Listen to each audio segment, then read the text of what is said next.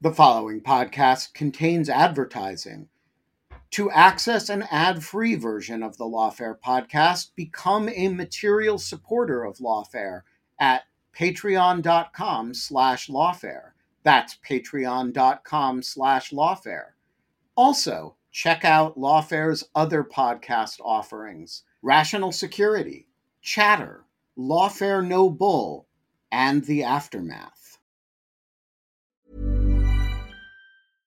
Everyone knows therapy is great for solving problems, but getting therapy has its own problems too, like finding the right therapist, fitting into their schedule, and of course, the cost. Well, BetterHelp can solve those problems. It's totally online and built around your schedule. It's surprisingly affordable too. Connect with a credentialed therapist by phone, video, or online chat, all from the comfort of your home. Visit BetterHelp.com to learn more and save 10% on your first month. That's BetterHelp, H-E-L-P.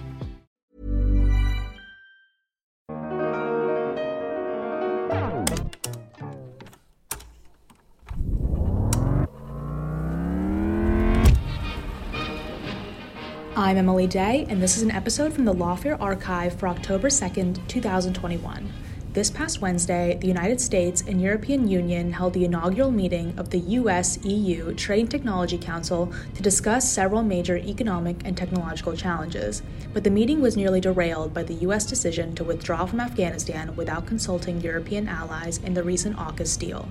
For today's episode, I chose a conversation between Shannon Tagawa-Mercer, Benjamin Wittes, and David O'Sullivan, the former EU ambassador to the US, about the evolving relations between the US and EU.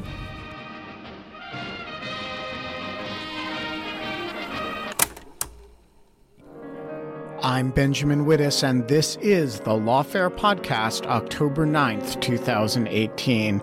It's easy to spend all our time focusing on American domestic politics these days, but the rest of the world is not going away.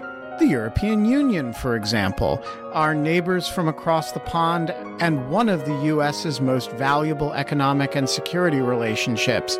There's a lot going on over there, and some of it even involves us.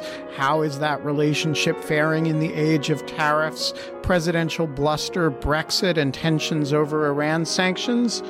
To figure that out, Shannon Tagawa-Mercer and I spoke to David O'Sullivan, the EU ambassador to the United States.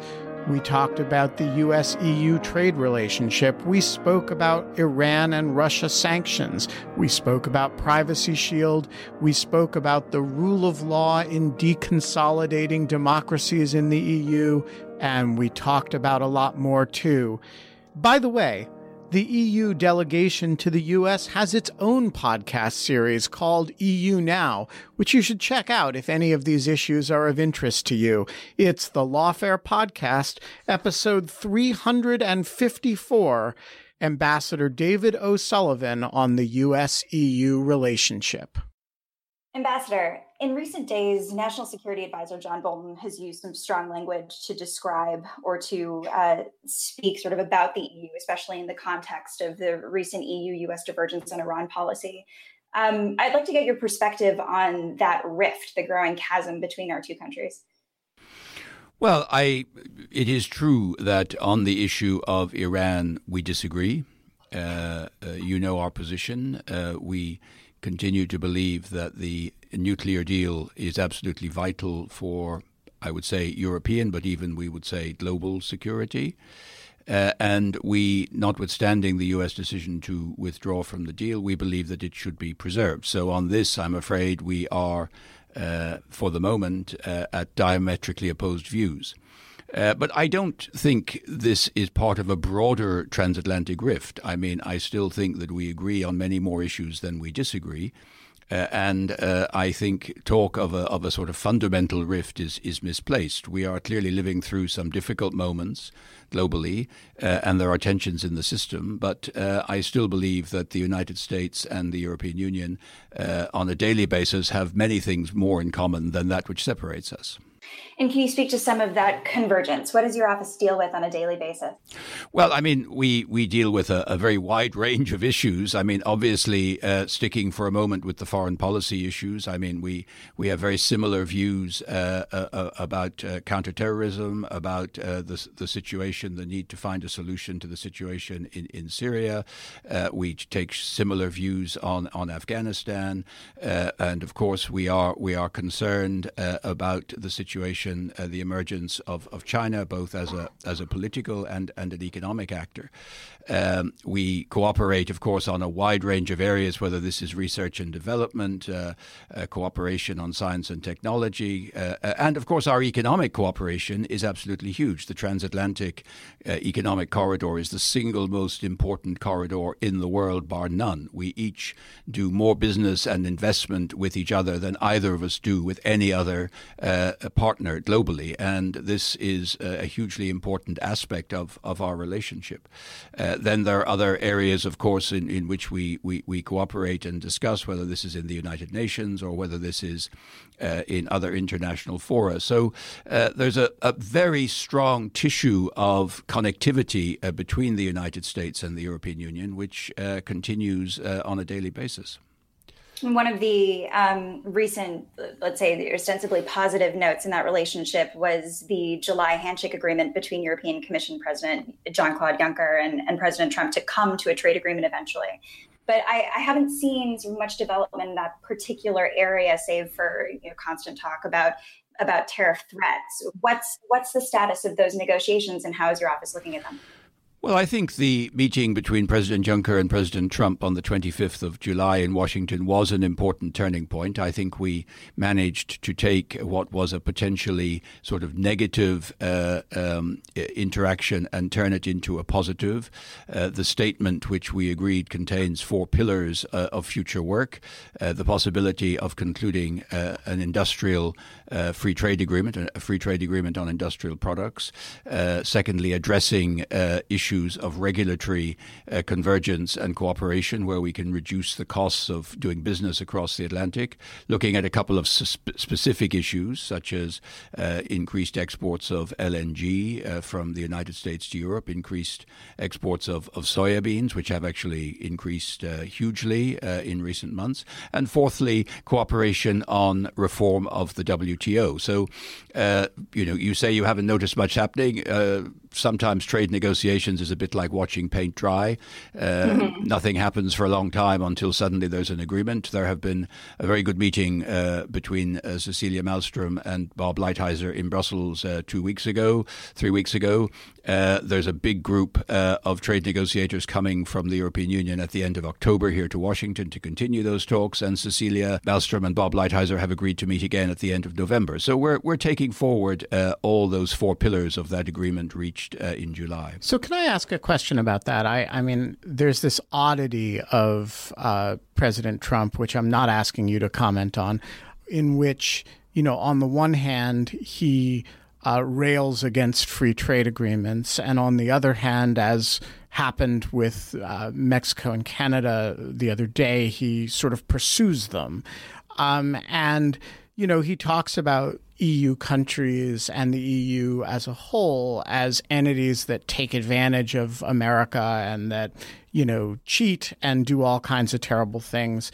And then on the other hand, you just describing a fairly positive set of trade negotiations that are ongoing and that you sound at least mildly optimistic about. And so I'm just interested in your squaring that circle a little bit. Well, I think what we have is President Trump, the negotiator, the art of the deal. I think he does not disguise the fact that he uses techniques in negotiation which are designed to sort of destabilize the person he's negotiating with.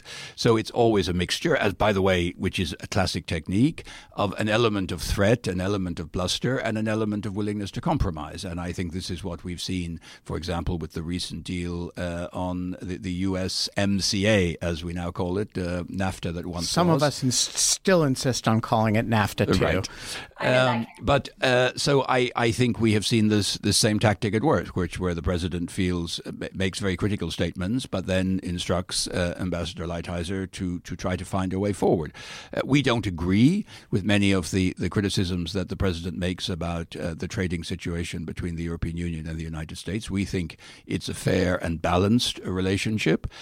But having said that, to the extent that the United States wants to have a second look at some of those issues and talk about ways in which we can improve the situation, we're absolutely willing to do that. And that's what President Juncker and President Trump agreed. Now, if I were a European Union official or a member state official, I would be concerned about the impact of those statements on my own domestic politics and the constraints that my own populations would put on me in the form of reaction to those statements.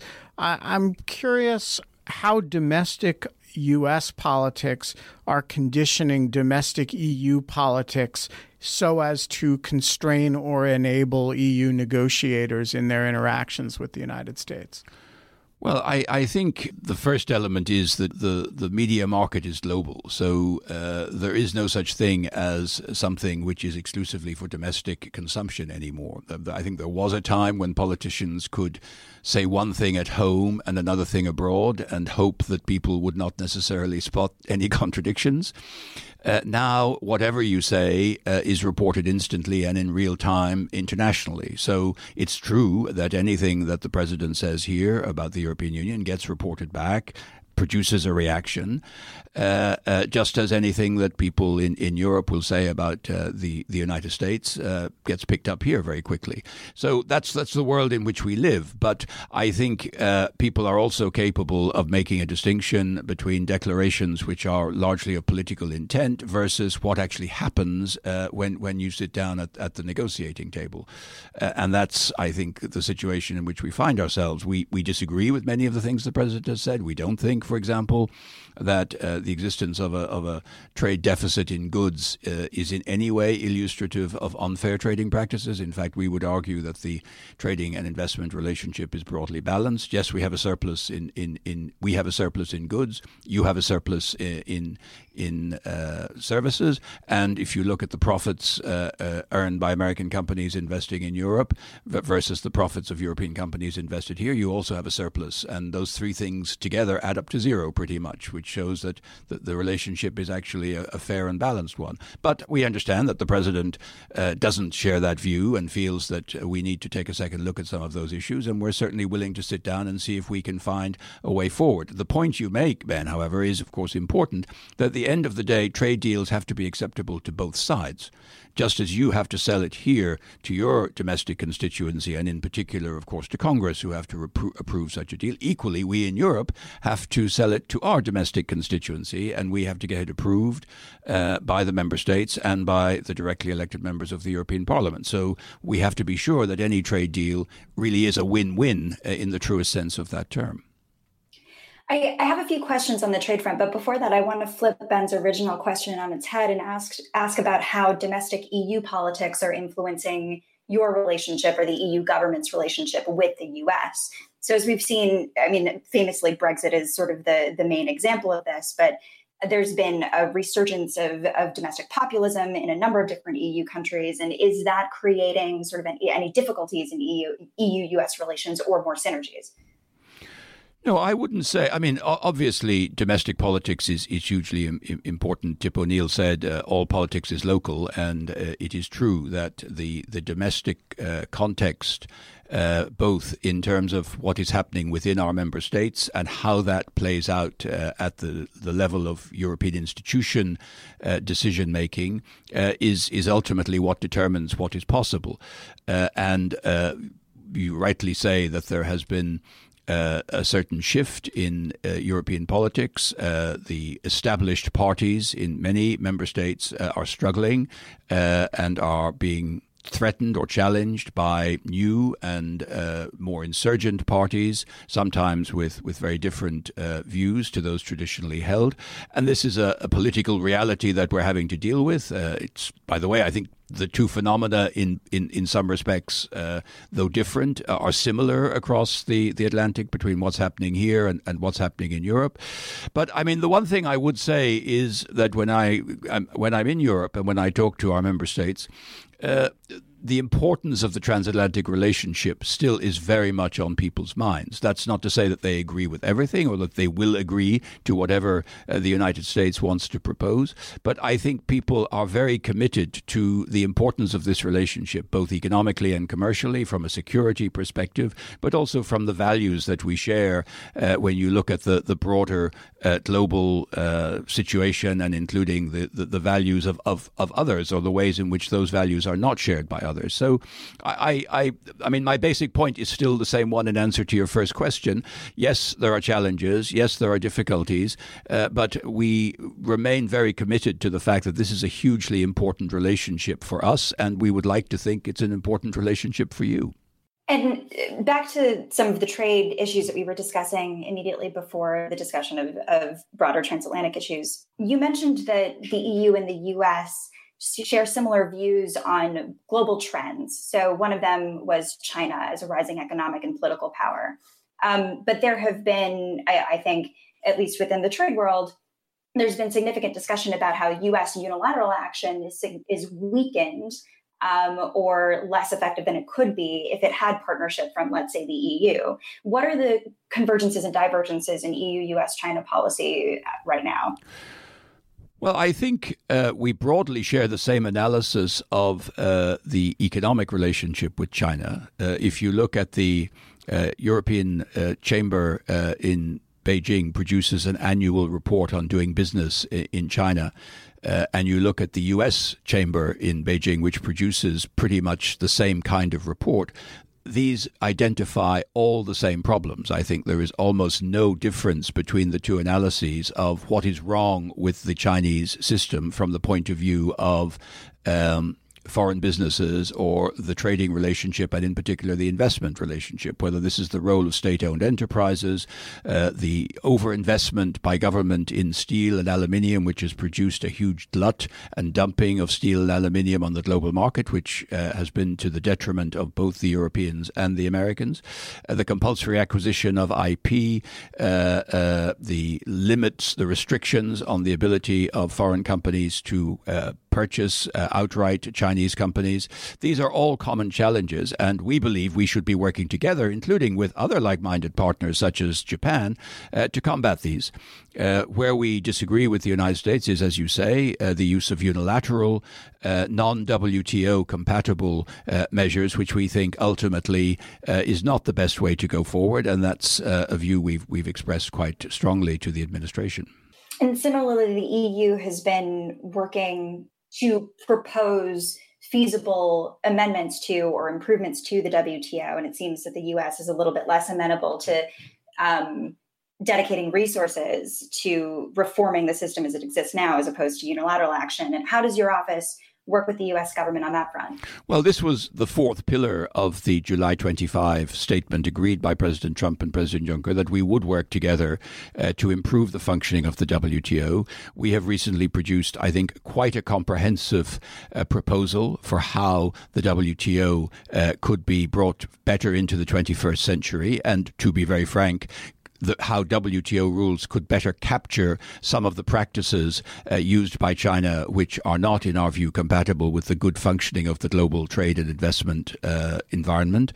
And this is now being studied by the US side, but we hope that this is a basis which the US and other like-minded partners in the WTO can rally around, because we believe ultimately the success of the multilateral trading system and a rules-based multilateral trading system is the best way forward for all of us. And of course, unilateral action is not compatible with that. And the problem with unilateral action, which is always the same problem, is one side can take it, then can another side. And then you go into a downward spiral of the kind we have seen in the 1930s, which we absolutely believe would not be in anyone's interest to repeat. So to pivot a bit to, I think, what is often the elephant in the room in these conversations, the first time I saw you speak, Ambassador, was at Georgetown Law a few years ago when you were talking about the, as of yet, unknown consequences of Brexit. Given that we have some real benchmark dates coming up in Brexit negotiations, specifically this fall, there will be further discussions about a deal. And then in March, that's sort of the ultimate divorce date. How do you see negotiations progressing? What are you hopeful about and what are you worried about? Well, I think it's important to understand that the Brexit negotiations basically have two chapters to them.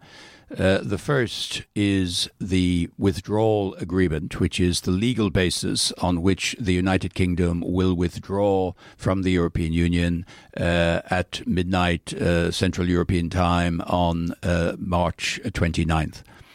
And this agreement has to cover a number of issues, but the three most important issues are firstly the financial settlement, how the United Kingdom will address the financial commitments it has taken going forward after they have left, the situation relating to European citizens living in the United Kingdom and what their rights and entitlements will be in the future, and the equally important issue of the position of British citizens living elsewhere in the European Union.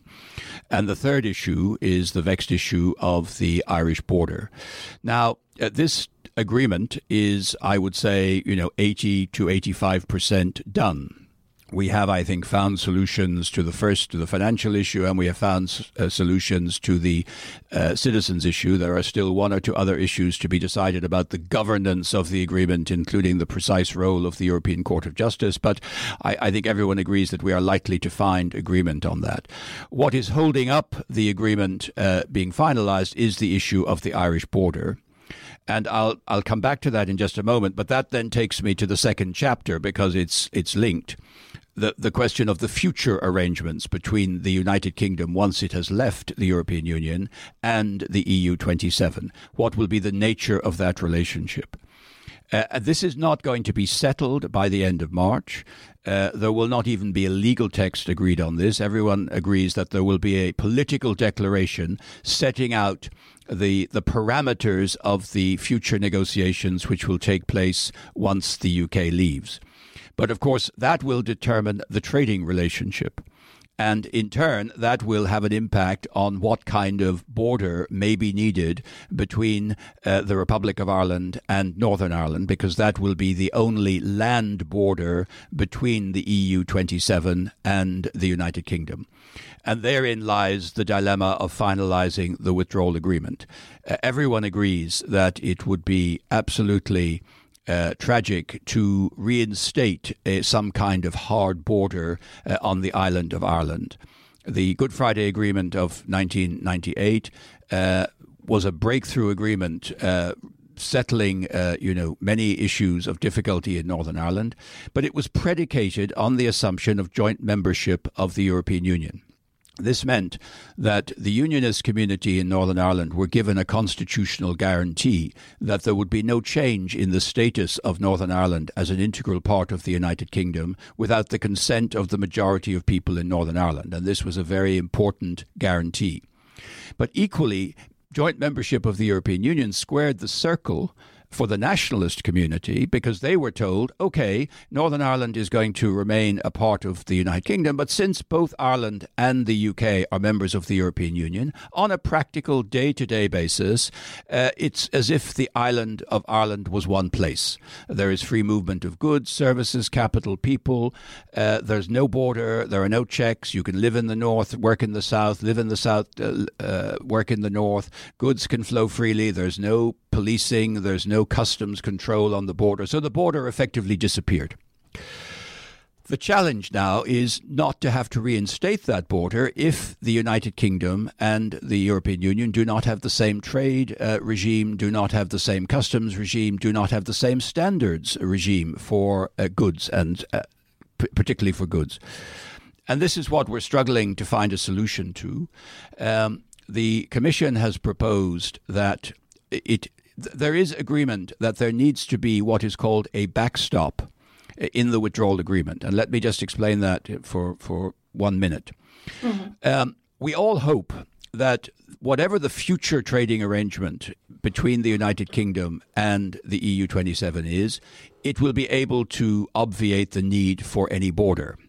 But frankly, that's not self-evident, and it could be that you would end up with an outcome which might still require some checks at the frontier on goods, particularly if there's a different customs regime or if the standards are not harmonized.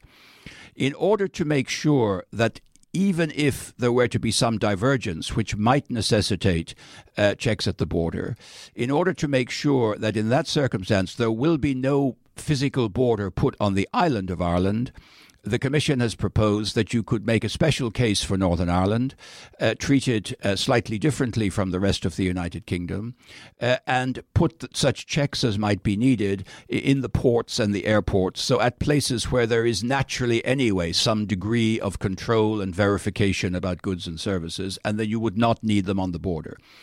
I think this is a very pragmatic way forward. I understand that this poses sensitivities for people in Northern Ireland and for certain people in the UK who may feel that somehow this is dividing the UK. I think what we're trying to find in the coming weeks is a formula which, as Michel Barnier has said, de-dramatizes this, makes these into administrative and functional checks on goods travelling between Northern Ireland and the UK and vice versa, in a way that does not put into question at all the constitutional position of Northern Ireland as an integral part of the UK. And that's, my guess is, but I may be wrong, that some kind of formula will be found, that we will be able to agree on the withdrawal agreement, and that withdrawal agreement will have annexed to it a commitment to seek the closest possible relationship between the United Kingdom and the European Union at 27 going forward. Exactly what that will look like, however, will be left to future negotiations. So I'm interested in your sense of it as this is the major sticking point as opposed to, free movement of peoples and the European Court.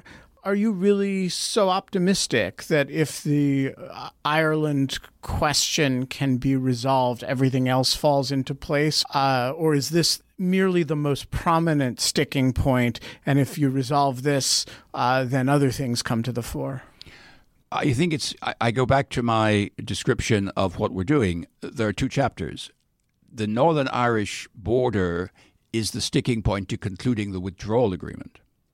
But that is only one chapter. The next chapter, which is the future relationship, where exactly the points you make, the freedom of movement of people, freedom of movement of goods, services, the role of the court, and so on, they will all have to be rediscussed in the context of the future relationship.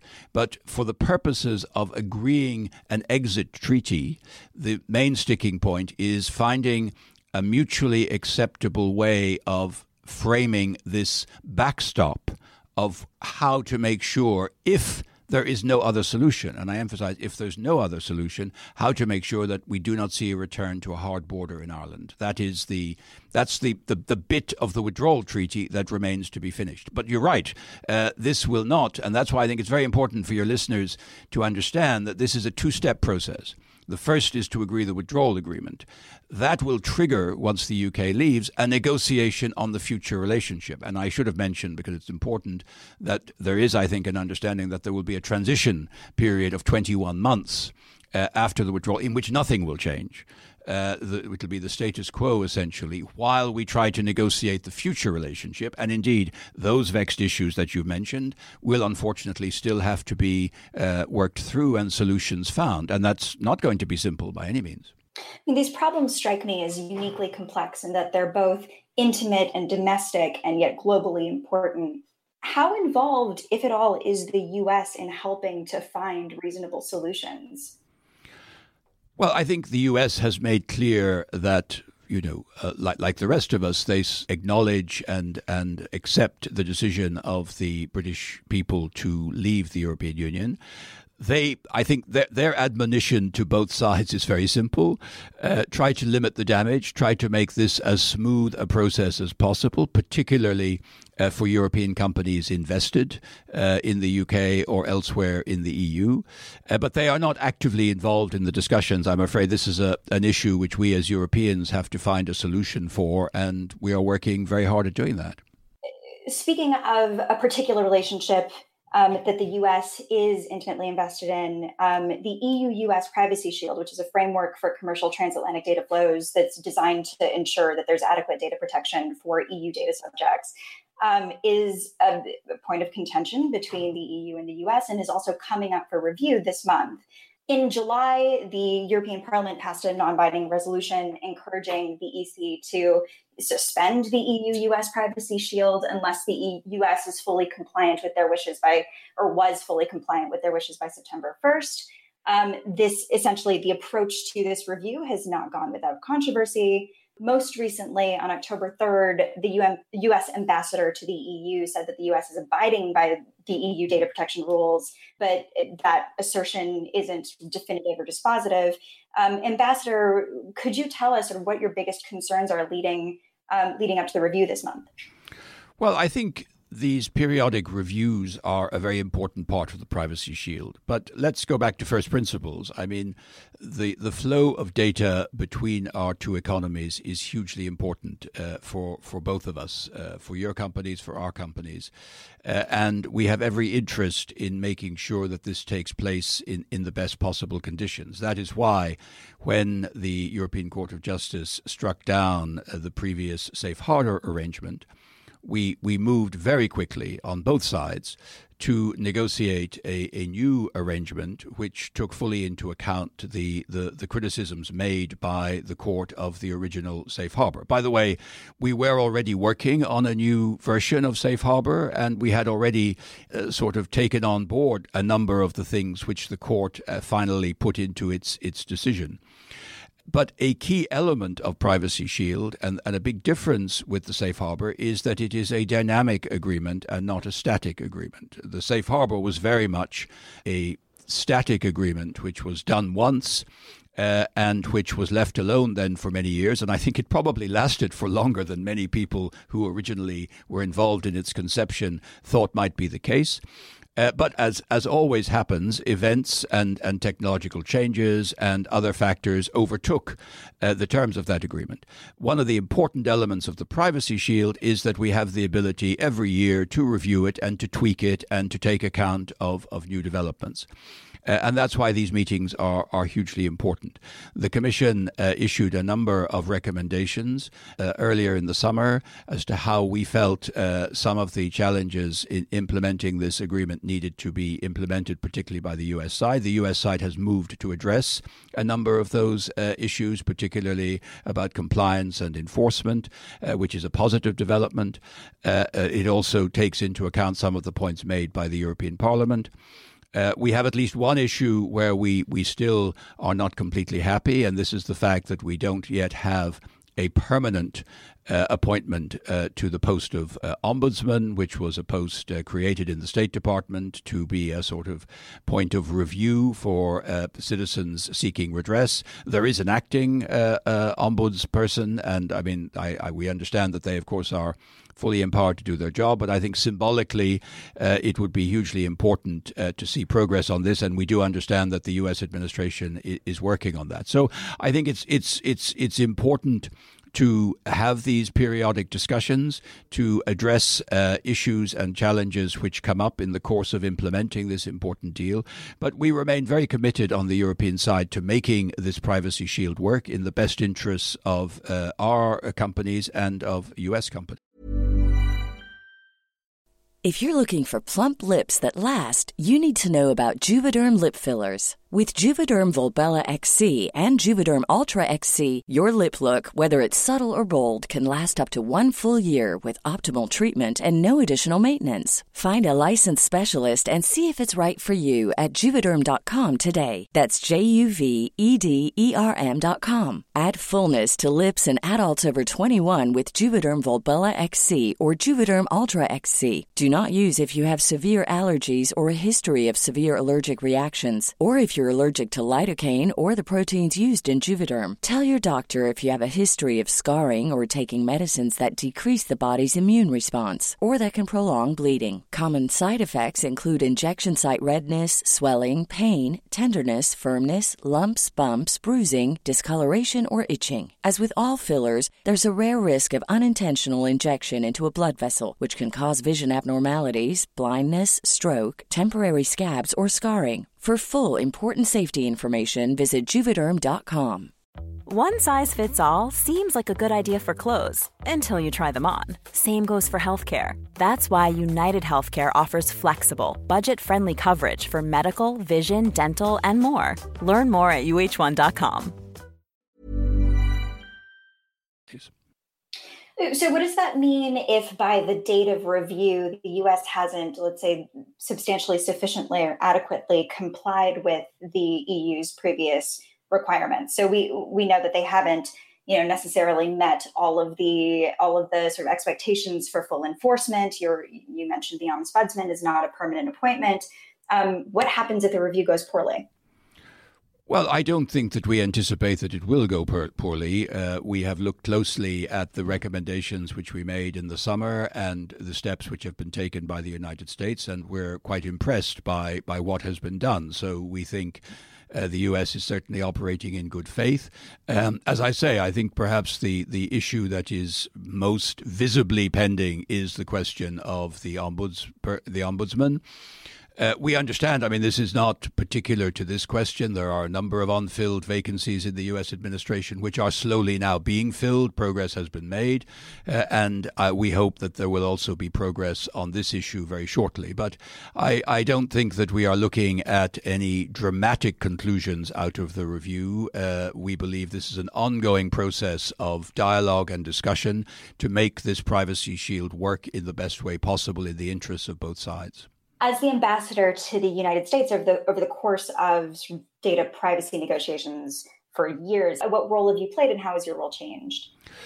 Well, it's always a classic ambassadorial role. It's my job, on the one hand, here to make known to the American authorities our concerns, to explain the constraints on the European side and what we would like to see changed, and at the same time to report back to Brussels what is the mood here in the United States, what are the constraints in the U.S. system, to try and explain what might be possible, what might not be possible, and to contribute to building a bridge between the two parties. But of course, at the end of the day, it is the negotiations between Commissioner Jourova and Secretary Ross who ultimately decide what gets agreed. But we've been very active here in the delegation in trying to explain as clearly as we can the European perspective on these issues. And I had a lot of work to do. I found myself in Silicon Valley 2 days after the European Court of Justice had struck down the Safe Harbor Agreement. I can assure you I was not the most popular speaker on stage at that moment. So I bear the scars of explaining to the US the European perspective on this. But we also play a very important role in explaining back to the Europeans some of the realities and the constraints which exist in this country. And I honestly believe there is not so much which separates us fundamentally. The notion that, you're from Mars and we're from Venus when it comes to privacy and security, I don't fully buy. I think on both sides of the Atlantic, our citizens want guarantees about privacy and they want guarantees about security. And it's delivering both those in the most effective way possible, which is the responsibility of government on both sides of the Atlantic. You are, as you say, unusually situated in this discussion, and that you spend a lot of time trying to explain each side to the other. How would you describe I think of it as primarily a cultural difference about data protection and privacy. It's a cultural difference that produces significant legal differences, But how would you describe, if it's not Mars and Venus, it's something. There is a palpable difference between Silicon Valley and Brussels, and there's a palpable difference between the way European government officials and U.S. government officials talk about privacy and data protection versus not merely security, but also, economic growth and innovation. And I'm just interested in your thoughts on where those differences come from and what constitute them. Well, I think you're right. There are cultural differences. I think that the biggest cultural difference, to be very frank, is the role of government in the first place. I think this country has a certain skepticism about the role of government. At least there is certainly a strong strand in U.S. political thinking which says small government is best, and the less government does, the better, and the more you leave things to the private sector. I think there is a much stronger tradition in Europe of expectation of government taking on certain tasks and being the guarantor of certain rights and privileges for the citizens, even if that impinges on the ability of companies to do what they want. So I think to me that's the basic difference. Whenever I talk here about, we recently had discussions about the issue of illegal content online. And I was quite interested to hear many people in the United States saying, well, yes, we agree illegal content online is something that needs to be addressed, but of course there's no role for government in that. And I'm afraid on the European perspective, we tend to think, well, if there's a law, if something is illegal to do in your garage, if it's illegal to print a newsletter telling you how to make a bomb, then it should be illegal to do that online. And you need laws to say that. Now, so there is, I think, this fundamental difference about how far government should interfere in these matters and how much it should be left to companies. I think the United States on the privacy issue is probably one of the great international exceptions in not having a horizontal, overarching piece of privacy legislation. Most other countries in the world do. We've had one in Europe for a long time, going back to 1995. And we have seen data privacy as a fundamental human right. Perhaps also our history teaches us different lessons from the involvement of government in finding out about information about citizens. But I think there's a growing awareness here in the United States. I mean, I think, there was just another leak breach today with Google.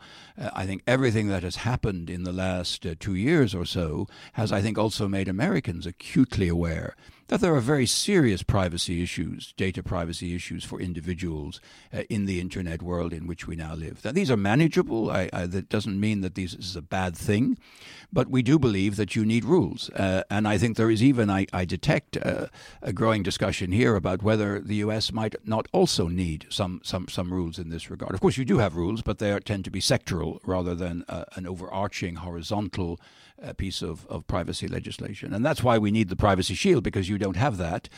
We were able to reach an adequacy agreement with Japan recently because they have an overarching privacy law, which is actually rather similar to our own. So, yes, there are cultural differences, but I really believe that we are converging because I think there's a growing awareness about privacy issues here in the United States. And frankly, some of the terrorist attacks and other issues which we've had in Europe have made us also aware of the security needs for our ability to protect ourselves against the abuse of the internet for criminal or terrorist purposes. So that's a good segue into conversation of security cooperation instead of commercial cooperation. What's the state of U.S.-EU communication on, you mentioned that there's convergence in counterterrorism policy, and if you could speak a little bit about your experience in that realm. Well, I think we have very good cooperation in this area. I mean, I have in my delegation here 2 police agents from Europol, the European Police Agency based in The Hague. In The Hague, there are, if memory serves me well, 14 or 15 liaison officers from different U.S. law enforcement agencies. And we have really been able to step up in recent years our cooperation in this area, the sharing of information, the sharing of intelligence. And this has been hugely valuable, both to the Europeans in helping us avert or prevent potential attacks, and I think also very useful for the US side. Of course, on the EU side, this is not an EU competence as such. This is an area where we very much are in a strong competence for member states and for national governments. And one of the challenges we're facing in Europe at the present time is how to shift that balance a bit towards more European cooperation and more European joint action in these areas, while at the same time respecting that national security and, of course, intelligence information is still very much a prerogative of national sovereignty. So we're at I think we've made a lot of progress, but this is a delicate area for us to move forward with. So there are, it seems, hundreds of things on your agenda at any given time. What are the, let's say, top 5 priorities for your office right now? Top 5, goodness, yes. That's an arbitrary. You can yes, choose as many. I would. Well, no, I would say that obviously the trade issue is very important. We understand that we have a disagreement with this administration on trade issues, and trying to get back to a more convergent view, both of our bilateral trade relations, but also of our view of the global trading system is a huge priority. I would say the issue of sanctions is also hugely important, both sanctions on Russia, where I think we share very much a sort of common analysis of the challenge and the threat posed by Russia, but we are not completely lined up on the use of sanctions, and we've been working hard with Congress on that issue. The issue of Iran sanctions is, of course, as I said earlier, also hugely important. But here it also stems from a policy difference. We're not in the same place in relation to how we view relations with Iran. But on those sanctions issues, I mean, the thing that concerns me is that sanctions is a very important tool, and transatlantic unity on sanctions is very important. I'm a little bit concerned that we could see some divergence. And that this could have negative consequences for our future coordinated use of sanctions. The issue we've just talked about, data privacy and cooperation in that area is hugely important. And the digital space generally, I would say, the development of the digital single market in Europe is a very important development, but which will have implications for American companies and how we deal with that. And I would also say, of course, the general issue of foreign policy coordination, which we do very extensively, is of course still a matter of vital cooperation. Whether we work in Africa, the work we do on, say, Venezuela or Myanmar. These are all very important areas where we try to coordinate our position and make sure that we are able to use the joint leverage of an EU-US position to achieve the best results possible. So I want to. We've talked about the Iran sanctions divergence, but I'm interested in the Russia sanctions issue because one of the issues that both the EU and the United States have dealt with, but in very different ways, is the question of Russian influence within domestic activities. And of course, we're famously dealing with it in the context of the 2016 election, but you guys are dealing with it in the Latvian election, right? In Hungarian politics, in a bunch of different member states, Russia has kind of gotten involved, and I'm interested in light of that,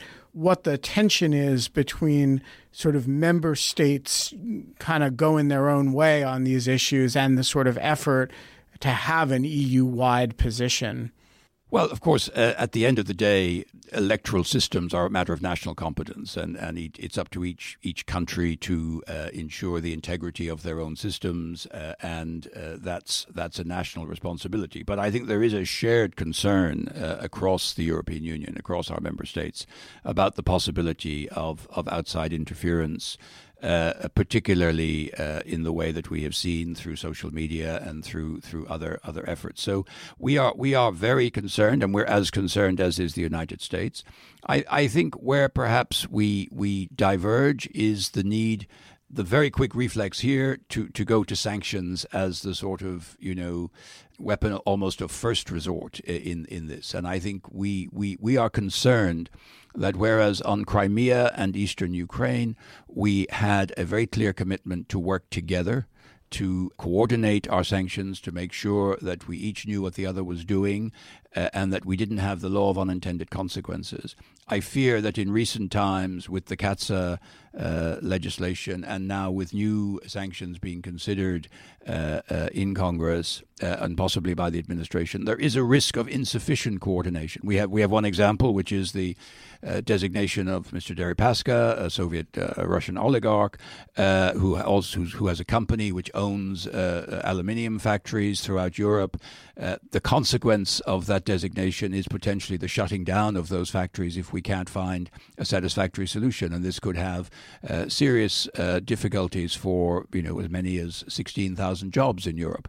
And this was frankly a lack of prior consultation between us, which led to this situation. So I think that's where we need to take a second look and not have a situation. President Putin, I think, was very surprised by the degree of transatlantic unity on sanctions related to Ukraine. It would be a shame if now, through a lack of coordination, we actually produced a divergence in transatlantic approaches to sanctions. So I think that's the main difference, is that I don't think there is yet a view in Europe that the answer to some of these issues of interference and of messaging at election time, that sanctions are necessarily the best way forward. Relatedly, in some of the EU member states, I'm thinking particularly of Hungary and Poland, there has been a significant problem of, I don't know quite what to call it, but sort of democratic deconsolidation, that the EU has requirements that member states be functioning democracies, but it is only a recent issue that the question of how to enforce those requirements has ever really arisen in a meaningful way, at a time that the United States is spending a lot of time wondering about sort of authoritarian tendencies within our own domestic politics. I'm interested for your thoughts in sort of the rise of not merely authoritarian movements within the EU, but authoritarian governing parties that materially change the democratic cultures of the member state countries. I think this is a hugely important issue, and I will not hide from you, it's a difficult issue. We do have a provision in our treaties, Article 7, which does allow us to address the issue of insufficient respect for the rule of law or for basic democratic principles. This is the article which is being used to address the issue in Poland of the judicial reform, where we feel the independence of the judiciary is potentially being undermined. But it's new territory for us, to be, as you rightly say. I mean, I think we have always seen the European Union as a driving force for the spread of democracy. We helped bring Greece in after the colonels' regime. We brought in Spain and Portugal after the dictatorships of Franco and Salazar. And of course, most famously, we enlarged to then 10 countries of Central Europe in 2004 who'd previously been under Soviet domination in one form or another. And we've since taken in Bulgaria, Romania, and Croatia, all of whom were also part of that previous distorted totalitarian communist structure. And the implication was that we were all moving forward towards a vision of, broadly speaking, sort of Western European liberal democracy, the rule of law, human rights, fundamental principles. And these are enshrined in our treaties. And as you rightly say, to join the European Union, you had to sign up to those principles. What happens if, after countries join, they then feel the need to diverge? And how do we then deal with it? And this is what we're coping with. We have, of course, legal instruments. So the Commission has a role to play. There is a decision-making mechanism. But I think beyond the legalities, the real issue is how do we win the battle of public opinion, and how do we avoid that it appears that this is some kind of external pressure on countries with then an appeal to nationalistic tendencies to say, well, how dare Brussels tell us that our system doesn't work properly or is not up to democratic standards? That's for us to decide. What are the limits of national sovereignty in the context of membership of the European Union? This is, it's a complex issue. But I think, frankly, if the Union is not a community of values, we are nothing. And I think our fundamental principles of democracy, the rule of law, human rights, freedom of expression, independence of the judiciary, these are fundamental principles. And I think there is a role for the European collective to defend these. Now, of course, there'll always be a debate as to at what point has a change in a system, is it justified, is it legitimate? Because in Poland they say, well, the previous system didn't work, we think we need a new system. But we have some objective factors. We have the Venice Commission of the OSCE. We have other elements who can help us make judgments about whether reforms meet with the criteria of basic principles of democratic and rule of law governance. But this is not going to be an easy discussion, and I think it is a challenging moment for the European Union. And personally, I think it's one of the most difficult challenges we perhaps have faced. But we can't run away from it, and we're going to have to address it. In the long run, is there a place in the European Union for Hungary under a sort of frankly nationalistic and not obviously democratic Fidesz, or Poland under the Kaczynski regime?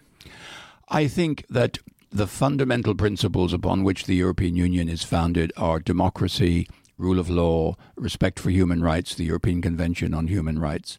And any government which does not respect those principles, in my view, is going to have great difficulties working with the European Union. Now, how you make that judgment, and you have qualified two governments in one way, they might qualify themselves differently, and this is, as you know, this is not a science in making these judgments. But I think that's a task which falls to the Commission in the first instance as the sort of executive to make these judgments about whether changes made in a country's governance structure are compatible with the treaties and the European Convention on Human Rights and our basic principles. And at the end of the day, of course, it's up to other member states. And of course, the difficulty, as you know, of Article 7 is that you require unanimity of all the countries except the country concerned. But if you happen to have two countries which are concerned, that then gets rather complicated. They can veto each other. But I think the point I would make, and I think it's a very important point, is that at the end of the day, this is not just about legalities. It is about fundamental principles. And I think the rest of the European Union is not going to be content if there were to be, and I use that in the conditional sense, if there were to be a government which was no longer respecting democratic principles and the rule of law. And I think then I think it's not for nothing that we have these principles underlining the basic concept of the European Union, and these are principles which have to be defended.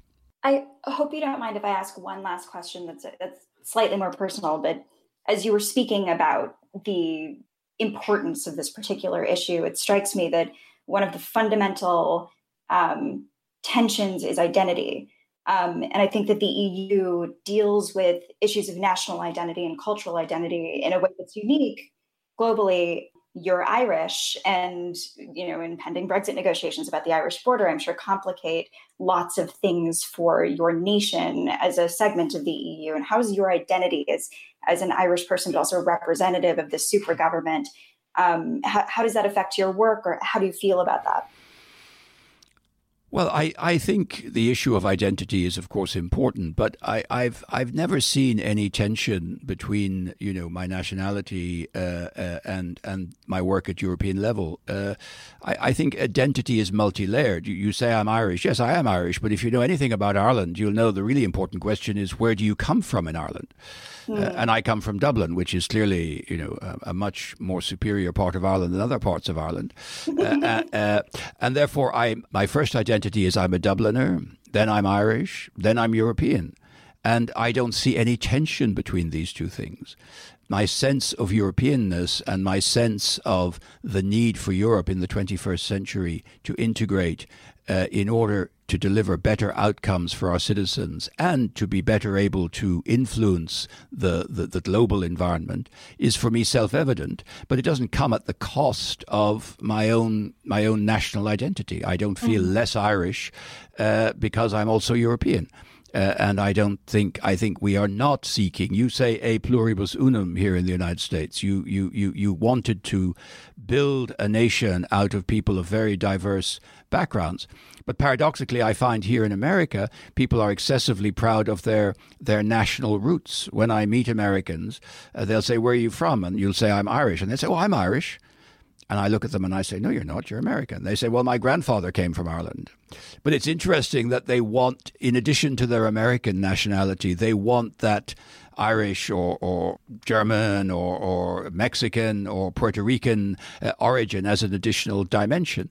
What we are doing in Europe is we're not suppressing our national identity. We're just building a new layer of commonality, which is our Europeanness. But when you travel to Portugal, it's Portugal. When you travel to Latvia, it's Latvia. We're not homogenizing. We are not. Our countries are extremely proud of their national traditions, their history, their language, their culture, their cuisine, their music.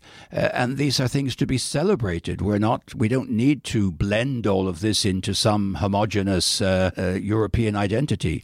But we can also say that the Latvian and the Portuguese and the Irish and the German can sit down and say, yes, we're also European and we share this continent and we share a certain history and we share certain traditions and we share certain values which are going to guide us in building the future for our countries, for our children, and for our continent. And to me, that's the joy of this job. And I've never to have worked in this field for the last 40 years has been one of the greatest privileges, because I think what we've achieved in the European Union in the last 60, 70 years is truly remarkable. Truly remarkable.